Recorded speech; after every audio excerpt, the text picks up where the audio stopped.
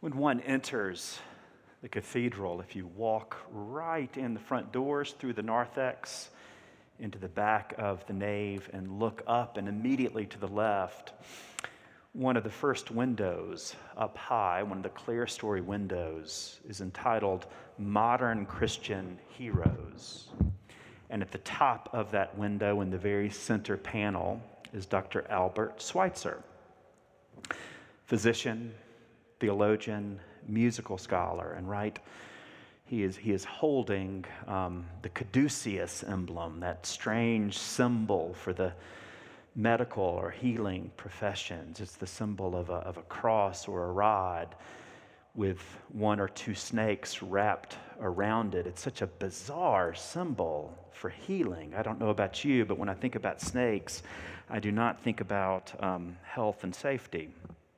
It's also a part of the emblem for the American Medical Association, the World Health Organization, the U.S. Army Medical Corps. So it shows up all over in relation to health and healing. It's an image that has deep roots in mythology and in religion, perhaps starting with the Roman god Mercury, whom we're told broke up a fight once between two snakes by taking his rod or staff and throwing them at the two warring snakes, and the two warring snakes promptly intertwined themselves around the rod, not each other. And that's the origin of the story in mythology. It's the symbol of Mercury, the symbol of Hermes. There's stories across cultures about snake venom being used as a healing elixir. And even to this day, there are several FDA-approved drugs that use snake venom. And in the same family of strange stories comes the biblical story from the book of Numbers of Moses and the Israelites journeying in the wilderness. They've been journeying from slavery in Egypt, and they're headed to the promised land. And at this moment in the story, they're done with the whole thing. They're frustrated with their leader Moses. They're frustrated with God, and they want to turn back. It's a moment that's the crescendo of what scholars call the wilderness murmuring, which is a way of saying that they're just complaining over and over again, and they want to turn back. And so they ask Moses, why did you make us leave Egypt to come into this wilderness? And as they murmur, as they ask this question, and I'm sure they asked many other questions, and there's a lot that's unsaid in this reading, God's response to the murmuring is to send snakes. Now, intellectually, I know that the pandemic is in no way comparable to the Israelites' journey through the wilderness for 40 years to get to the promised land. But I can't help but share and be honest about the fact that I've done my own fair share of murmuring in the pandemic. And I really hope God does not send the snakes next. But back to the original story. God does send the snakes. The people are snake bitten and wounded, and some die. And so Moses, ever faithful, ever compassionate, prays to God, and God commands Moses to take a snake and wrap it around a pole or staff and hold it up in front of the people, and the people will look upon it and will be healed. And that's what Moses does. This is the origin of the bronze snake. On the pole, he holds it up, the people look, and they are healed. It's a bizarre story. But if we don't take it literally and come at it a little more imaginatively, or imaginatively and literally, if we come at it a little more imaginatively, it actually poses a really deep question.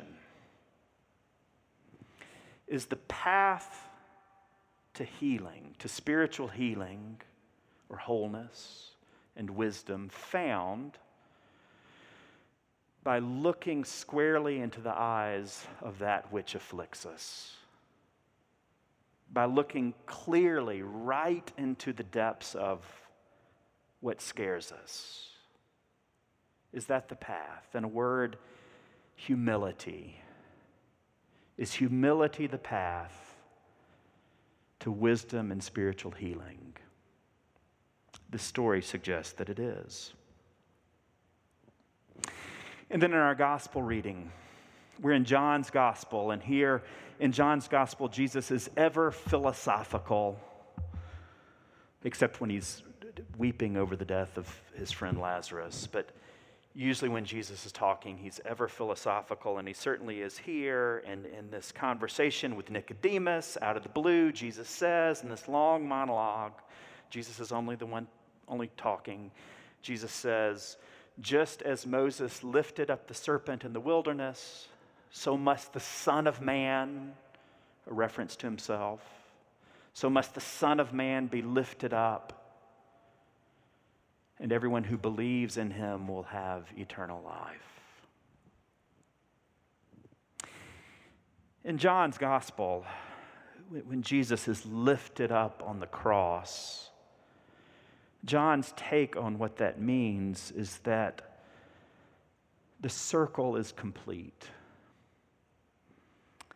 Divinity in Christ has met us in birth, in life, in sorrow, in joy, in friendship, and now in death. The circle is complete. And we are humbled if we look clearly at this cross. We are humbled by the thought that God loves us that completely, all of who we are, from beginning to end. It's also a reference to Jesus being lifted up in resurrection. John's always deep like that. A symbol never means just one thing, it means multiple things. So it's not just about the cross, it's also about resurrection. And resurrection poses the idea, offers us the experience that God in Christ loves us, not just in life and death, but for eternity. That circle reaches further than we could ever see or imagine into eternal life. Whoever believes in me will have eternal life, and we are humbled by an idea that we can barely understand. That God in Christ loves us not just in life and death, but always, forever. So this bizarre image of a snake or snakes wrapped around a rod is a symbol for healing when it's interpreted in the mysterious light of Christ's life, especially in John's gospel, poses for us a really interesting, deep question. And it's even a tender question. Is the path to spiritual healing and wisdom and truth found by looking clearly and courageously at that which afflicts and frightens us? In summary, our Savior, Jesus, is the wounded healer. The wounded healer who brings us life and love, not by offering us perfection or commandments and prohibitions, but instead by opening our eyes to his life and our own, and that paradoxical feeling that it's by way of humility and vulnerability that we find eternal life, our true self, and our neighbor.